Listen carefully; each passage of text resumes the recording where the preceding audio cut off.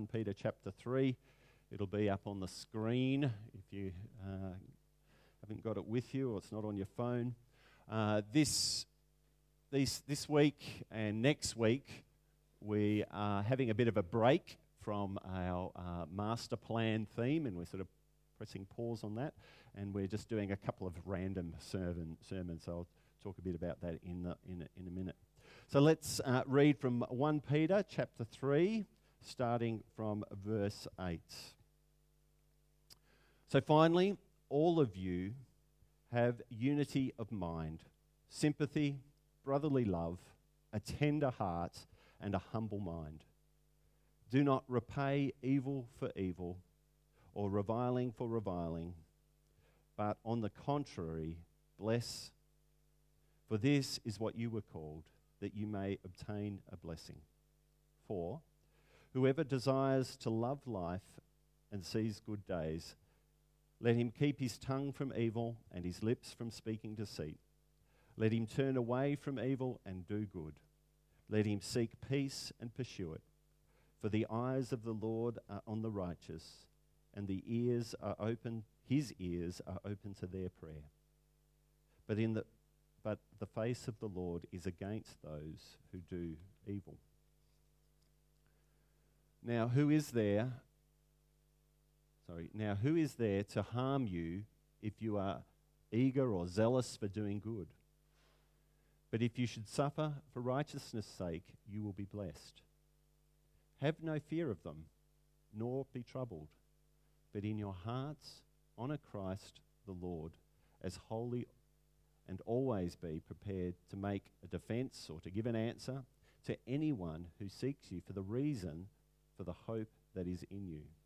Yet do it with gentleness and respect, having a good conscience, so that when you are slandered, so those who revile your good behaviour in Christ, they will be put to shame. For it is better to suffer for doing good, if that should be God's will, than for doing evil. For Christ also suffered once for sins, the righteous for the unrighteous, that he might bring us to God, being put to death in the flesh and made alive in the spirit. I'm going to leave it there. Are people getting cold? Are people cold? Yes, there's more nods than shakes, so I'm going to turn the heaters on again, okay? So just hold on. Just meditate on the word. There we go. They're back on. As I said, we're putting pause on the master plan, moving people in following Christ for a couple of weeks, and we'll pick that up in a couple of weeks. Oh, that's the pause button. That's right. Oh, that's funny. We'll go to the next one. So we're doing a bit of a couple of random services, and I talked to the guys in the office, and we were talking about some service plans, and we asked, what should we do? What can we preach on, or what would you want me to do a sermon on? And so we got talking, and I've heard it from a number of people here about sort of hot topics that are going around sort of in the media that we're exposed to, and how do we sort of answer them? And so I've come up with this sermon title of Tackling Tough Topics, because that's what we pastors do. What is it? Alliteration? That's it. So I want to ask you this question. How do you react when these topics are raised? So if you're in your school place or in your workplace or with your neighbours, how do you react when the topic of gay marriage comes up? How do you react if someone starts talking about evolution? Or how do you go when people start talking about how abortion is a good thing and it's the right of the woman to choose that? Or the GLBT area of discussion, how do you handle that? And I would say that generally I find that we Christians fall into one of two categories, and they're up there. We either fight or flight, don't we? That would be sort of typical, I think, of it, sort of the Christian reaction. One is We put our head down and we tell them about what Revelation says about those who evolutionists or homosexuals or whatever. And we try and convince them otherwise and proclaim the truth in a way that is probably more about our arguments than it is about what we're standing for. The other side is, and I'd have to say that probably in my circle that this has been more the reaction, is as soon as those topics come up, it's, is that the time? Here's my pastor's card, give him a call. I've got to go and help kids or the neighbours or something. Let's get me out of here. Or you won't even engage with the topic at all. And I've been guilty of that. What is your sort of typical response? What's your standard response when these topics get raised? And often when I'm talking about this with people in the church, people say, we want some more teaching on this. We need to know what to say and how to say it. And that's true. We do need that. But this sermon particularly is not going to deal with sort of the details of those topics. I want us to wrestle with how we deal with those topics and how we deal with people who bring those topics up for discussion.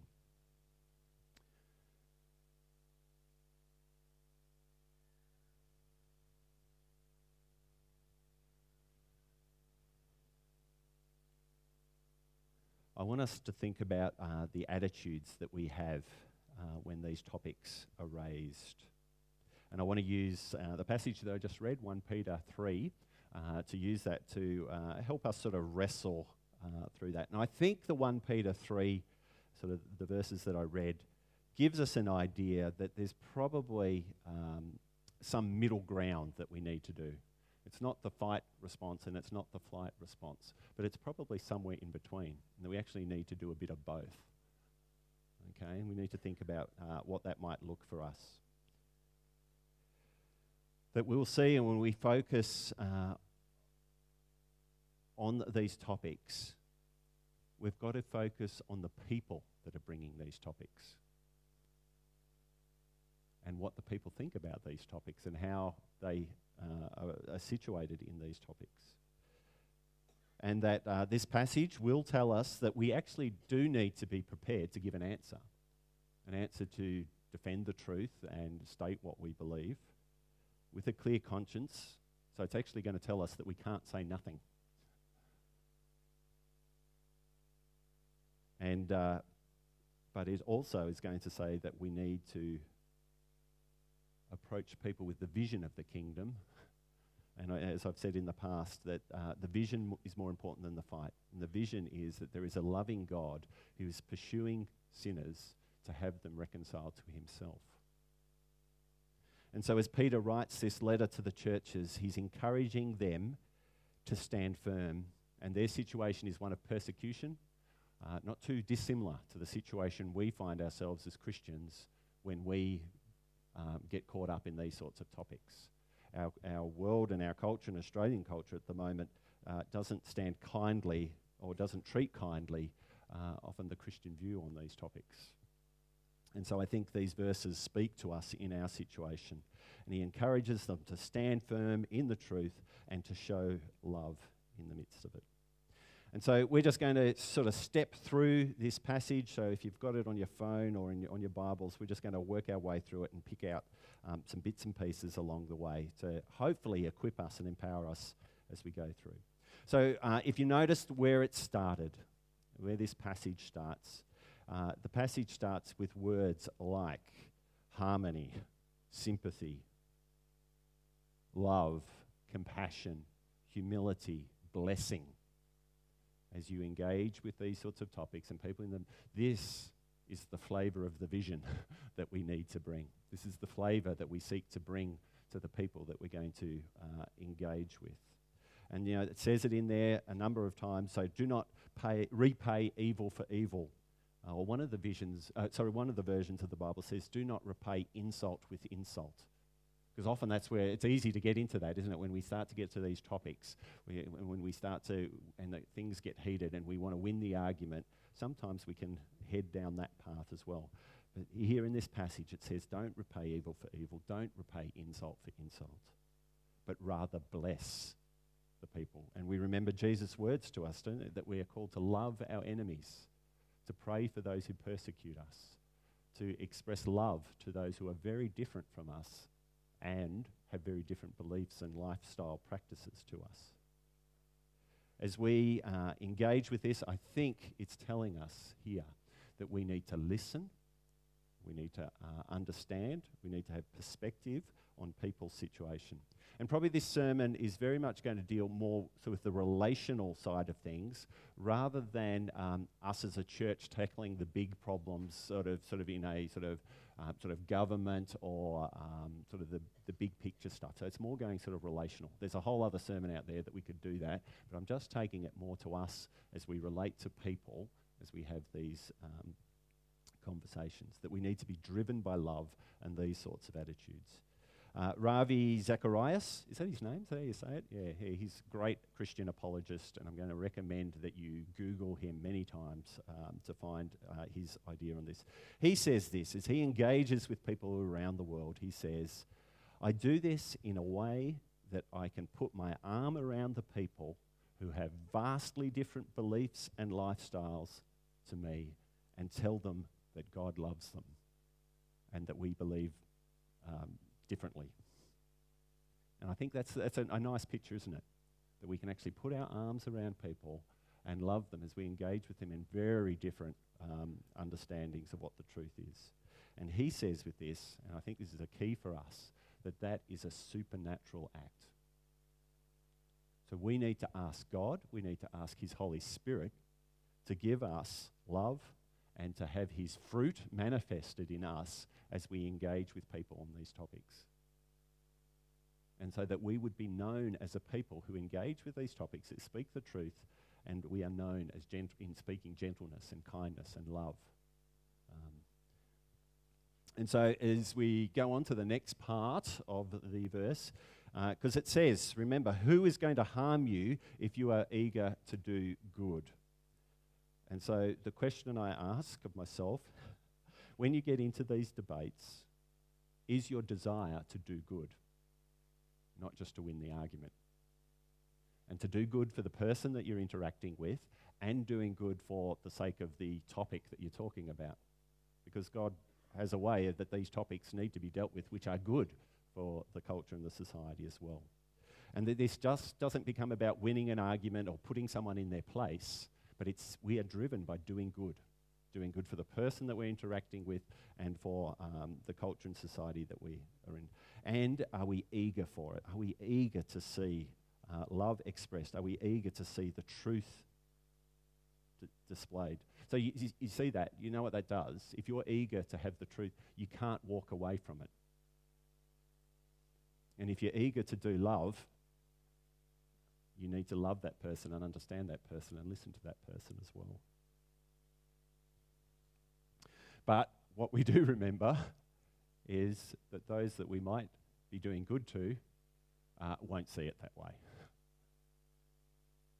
And that's what the rest of the verse says there. But even if you do suffer for doing what is good, you are right, doing good and what is right, you are blessed. And we recognise that's going to happen, isn't it? That as we engage with these topics, people are not going to respond necessarily in a positive way. They're not even going to understand our purpose and drive and love for them.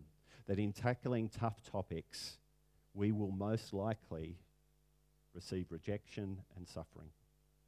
And so therefore, the rest of the Bible gives us a good picture of our theology of suffering. That God often uses suffering to display himself to the world. So the way that we react to persecution that's going to come our way can often display God to that person. The way that you interact with, the way that they are nasty and horrible to you, will be a representation of Christ in this world. And we need to know that even in that suffering, in that hardship, even in that sin, because what they're doing is sinful, God is at work. And the Bible says that. It shows that. And, we will suffer humiliation, ridicule, and particularly in Australia, and particularly when this gets wrapped up with the church. I think I've thrown out those statistics that Australian culture will, 80% of Australians will engage in topics about God. 70% of Australians will engage with topics about Jesus. 30% of Australians will engage in topics about the church. And so often when it gets to talking about the church, that's where it gets tough. And often misunderstandings of the church and misunderstandings of or past hurts as well that we've been involved in there as well. So here's the thing, as we're thinking about this, you're probably thinking about this already. I think your thinking's gone here already. This will vastly depend on who you're talking to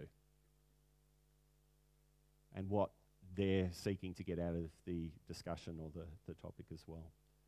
And we need to deal with different people in different ways. And I think we can see that Jesus does that and Paul does that, doesn't he? That people with, in different situations, they deal quite differently. Who did Jesus have most of his arguments with? The Pharisees, yeah, that's right. And I was thinking, I reckon Jesus came as close to sinning as he could in the way he interacted with the Pharisees. Like, have you read some of the things that he said to the Pharisees? He was pretty full on in their face, wasn't he? He didn't sin. Don't freak out about that. But somehow he interacted with them and used sarcasm, used wit, used pretty full on language with them. But what were the Pharisees doing? You just got to remember who the Pharisees were. They were the religious leaders who were seeking to bring oppression to the people and were on about control and oppression of those under them. And so Jesus came hard against them as he sought to bring the kingdom to bear in there. So hot debates with them. He used strong language and robust debate. But remember this, Jesus also went to the Pharisees' houses, and he ate with them, he drank with them. He had conversation with them. He loved them. Remember what happened when Nicodemus came to him? And think of the love that he engaged with him with as he engaged with him about hot topics of the day.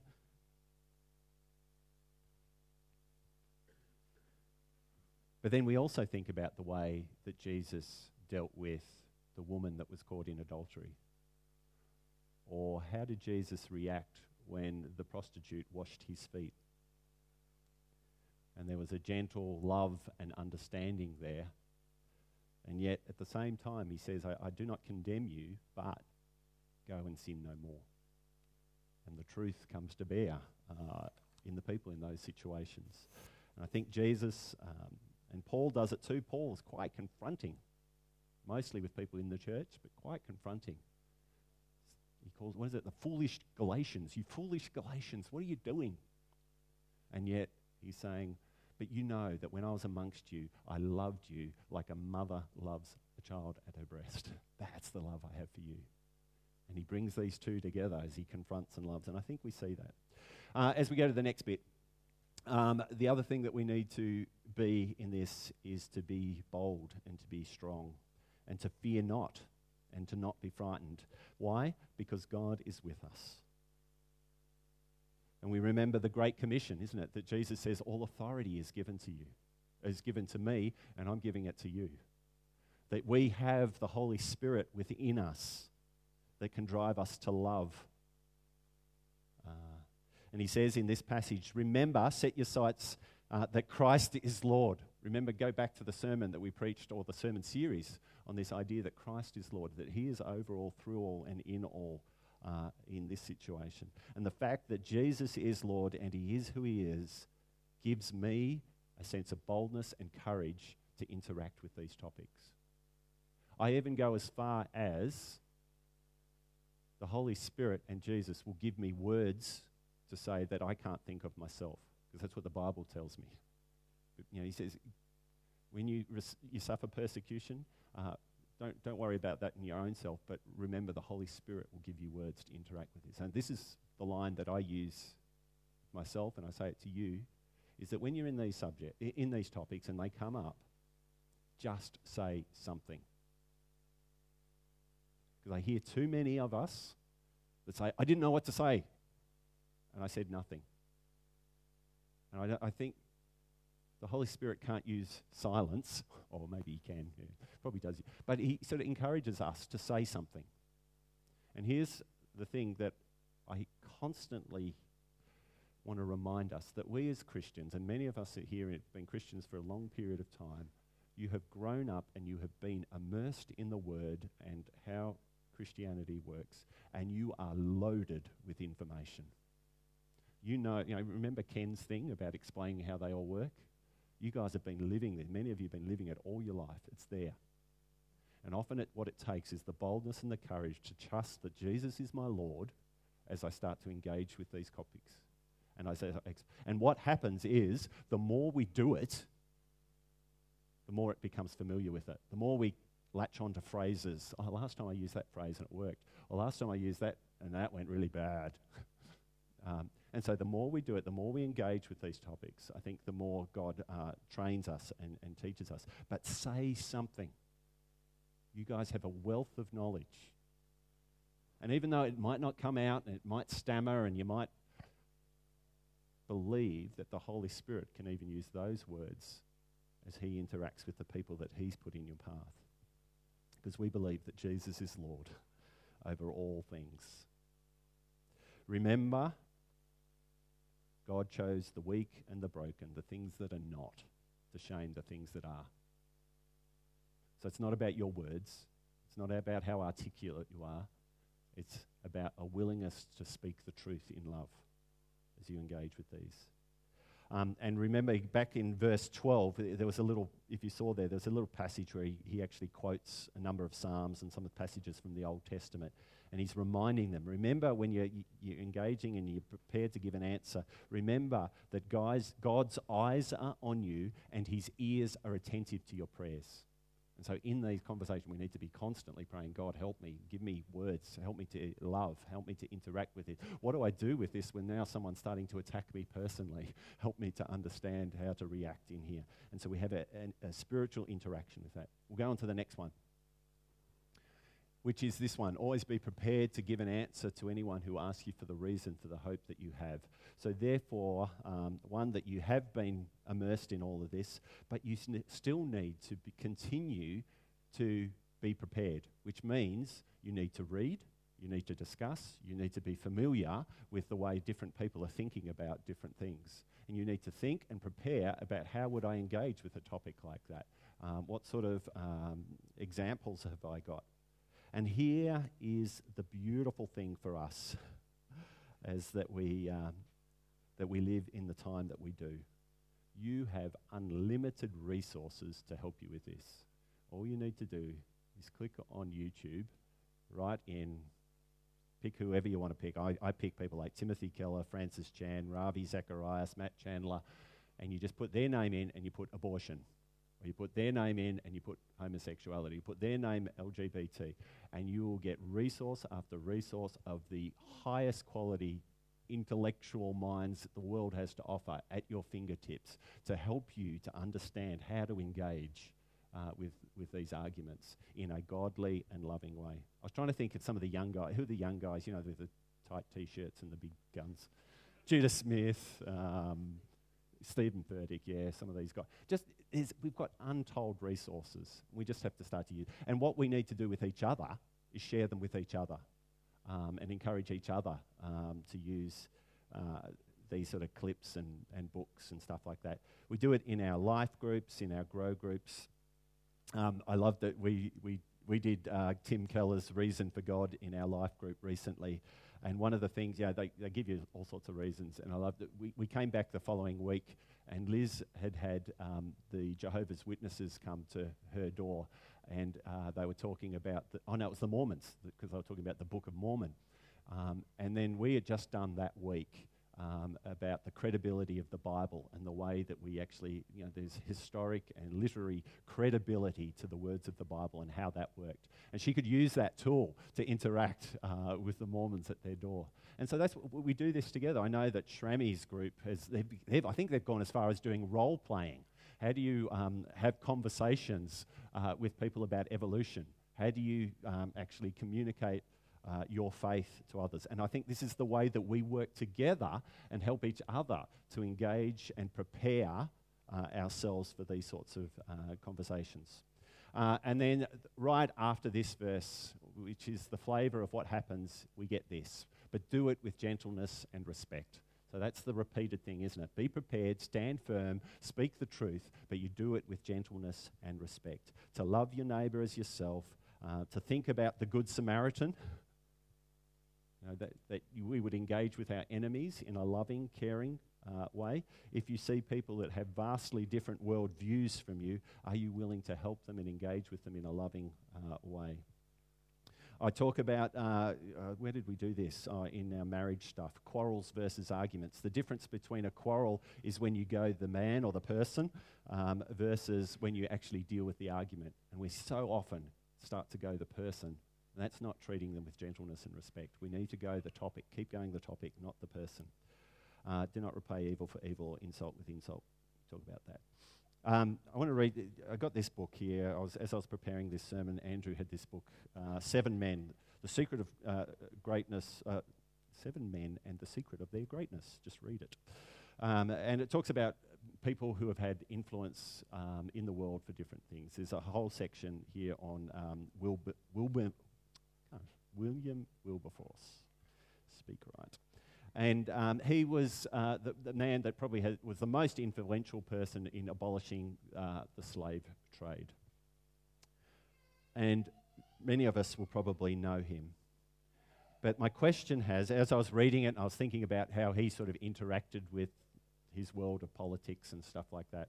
And that's a whole other side of this story. But then I read at the start of this, have any of you guys heard of a guy called Isaac Milner? Because Isaac Milner was single-handedly responsible for the abolition of slavery in the world. That's overstating it. That's what we pastors do. Because Isaac Milner was the guy that led William Wilberforce to Christ. And I just wanted to read a section of this. So they're on a train together. They're travelling on a train together to go on holidays. As the miles spooled past them, it became clear to Wilberforce that this effervescent genius with whom he now travelled was something of a closet Methodist or a closet Christian. As far as Wilberforce was concerned, this was grievous news. Milner was in no way an outwardly religious or offensive or aggressive person in his views, but neither did he hold onto them lightly. Did you hear that? So he wasn't aggressive, but he was very serious about what he believed. And so you can imagine they're in this train for I don't know how many hours and they're having these conversations. In latter years, Wilberforce admitted that given this voguish antipathy for such thinking, so he didn't like the thinking, if he had known beforehand, he would have almost certainly not have chosen or would have chosen another travelling companion. But as the die was cast and they were far from home, Wilberforce was evidently obliged to engage with Milner in serious theological discussion. To his credit, Wilberforce was intellectually honest and he didn't shrink back from robust debate.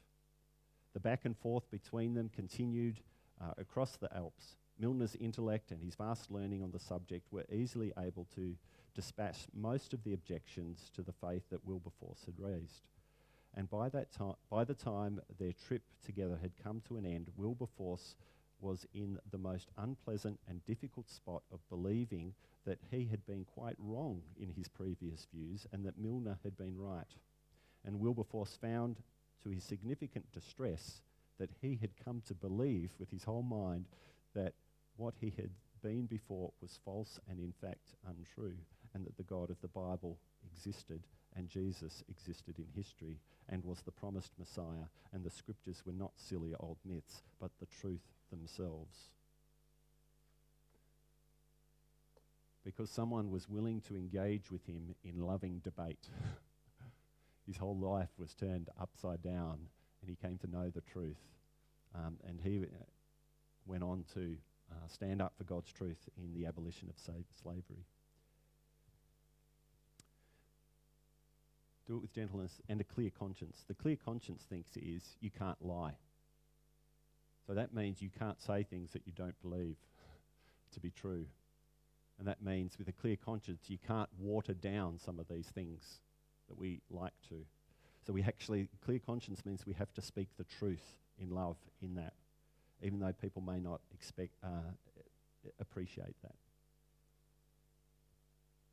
And just as it sort of finishes off, then the way that people react to that, that's up to them and God.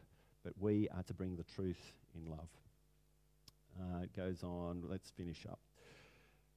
Near second last slide. For Christ died for sins once for all, the righteous for unrighteous, to bring us to God. Remember, people, that the vision is more important than the fight. That people need to know what the vision is. The vision is that there is a God who is pursuing those who are broken and sinful. Remember the gospel. The gospel is that we are all sinners and that we are all far from God. As I continue to tell people that homosexuals don't go to hell because they're homosexual, that gay people don't go to hell because they believe in gay marriage. People go to hell or are separated from God because they're sinful. And guess what? You and I are sinful too. And we're in the same boat.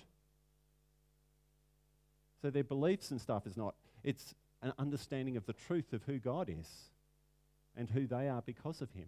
That this God pursues broken people, people who rebel against him, people who want nothing to do with him. This God pursues them and wants to love them as a father loves his child. That's the vision as we engage with bringing the truth in these situations. So be equipped, be prepared. We need to know our Bible, we need to be praying, we need to be in our devotions. I am constantly amazed at how often God uses the devotion that I have done that morning in people's lives. I don't know, it's just the way that it's in your mind, isn't it? So we need to be in the Word. We need to, whether it's just one verse or a whole slab or whatever, that we use, often God uses those things that we've read as we engage in conversations with people. So be equipped. Remember to ask God to help us to love those who are different from us. Remember that picture of putting an arm around someone, loving them, and then telling them how wrong they are.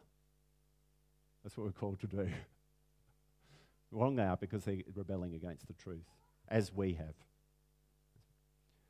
And remember, just say something and see what God does. As we wrap up, last slide. Remember what Jesus said to the 72 as he sent them out?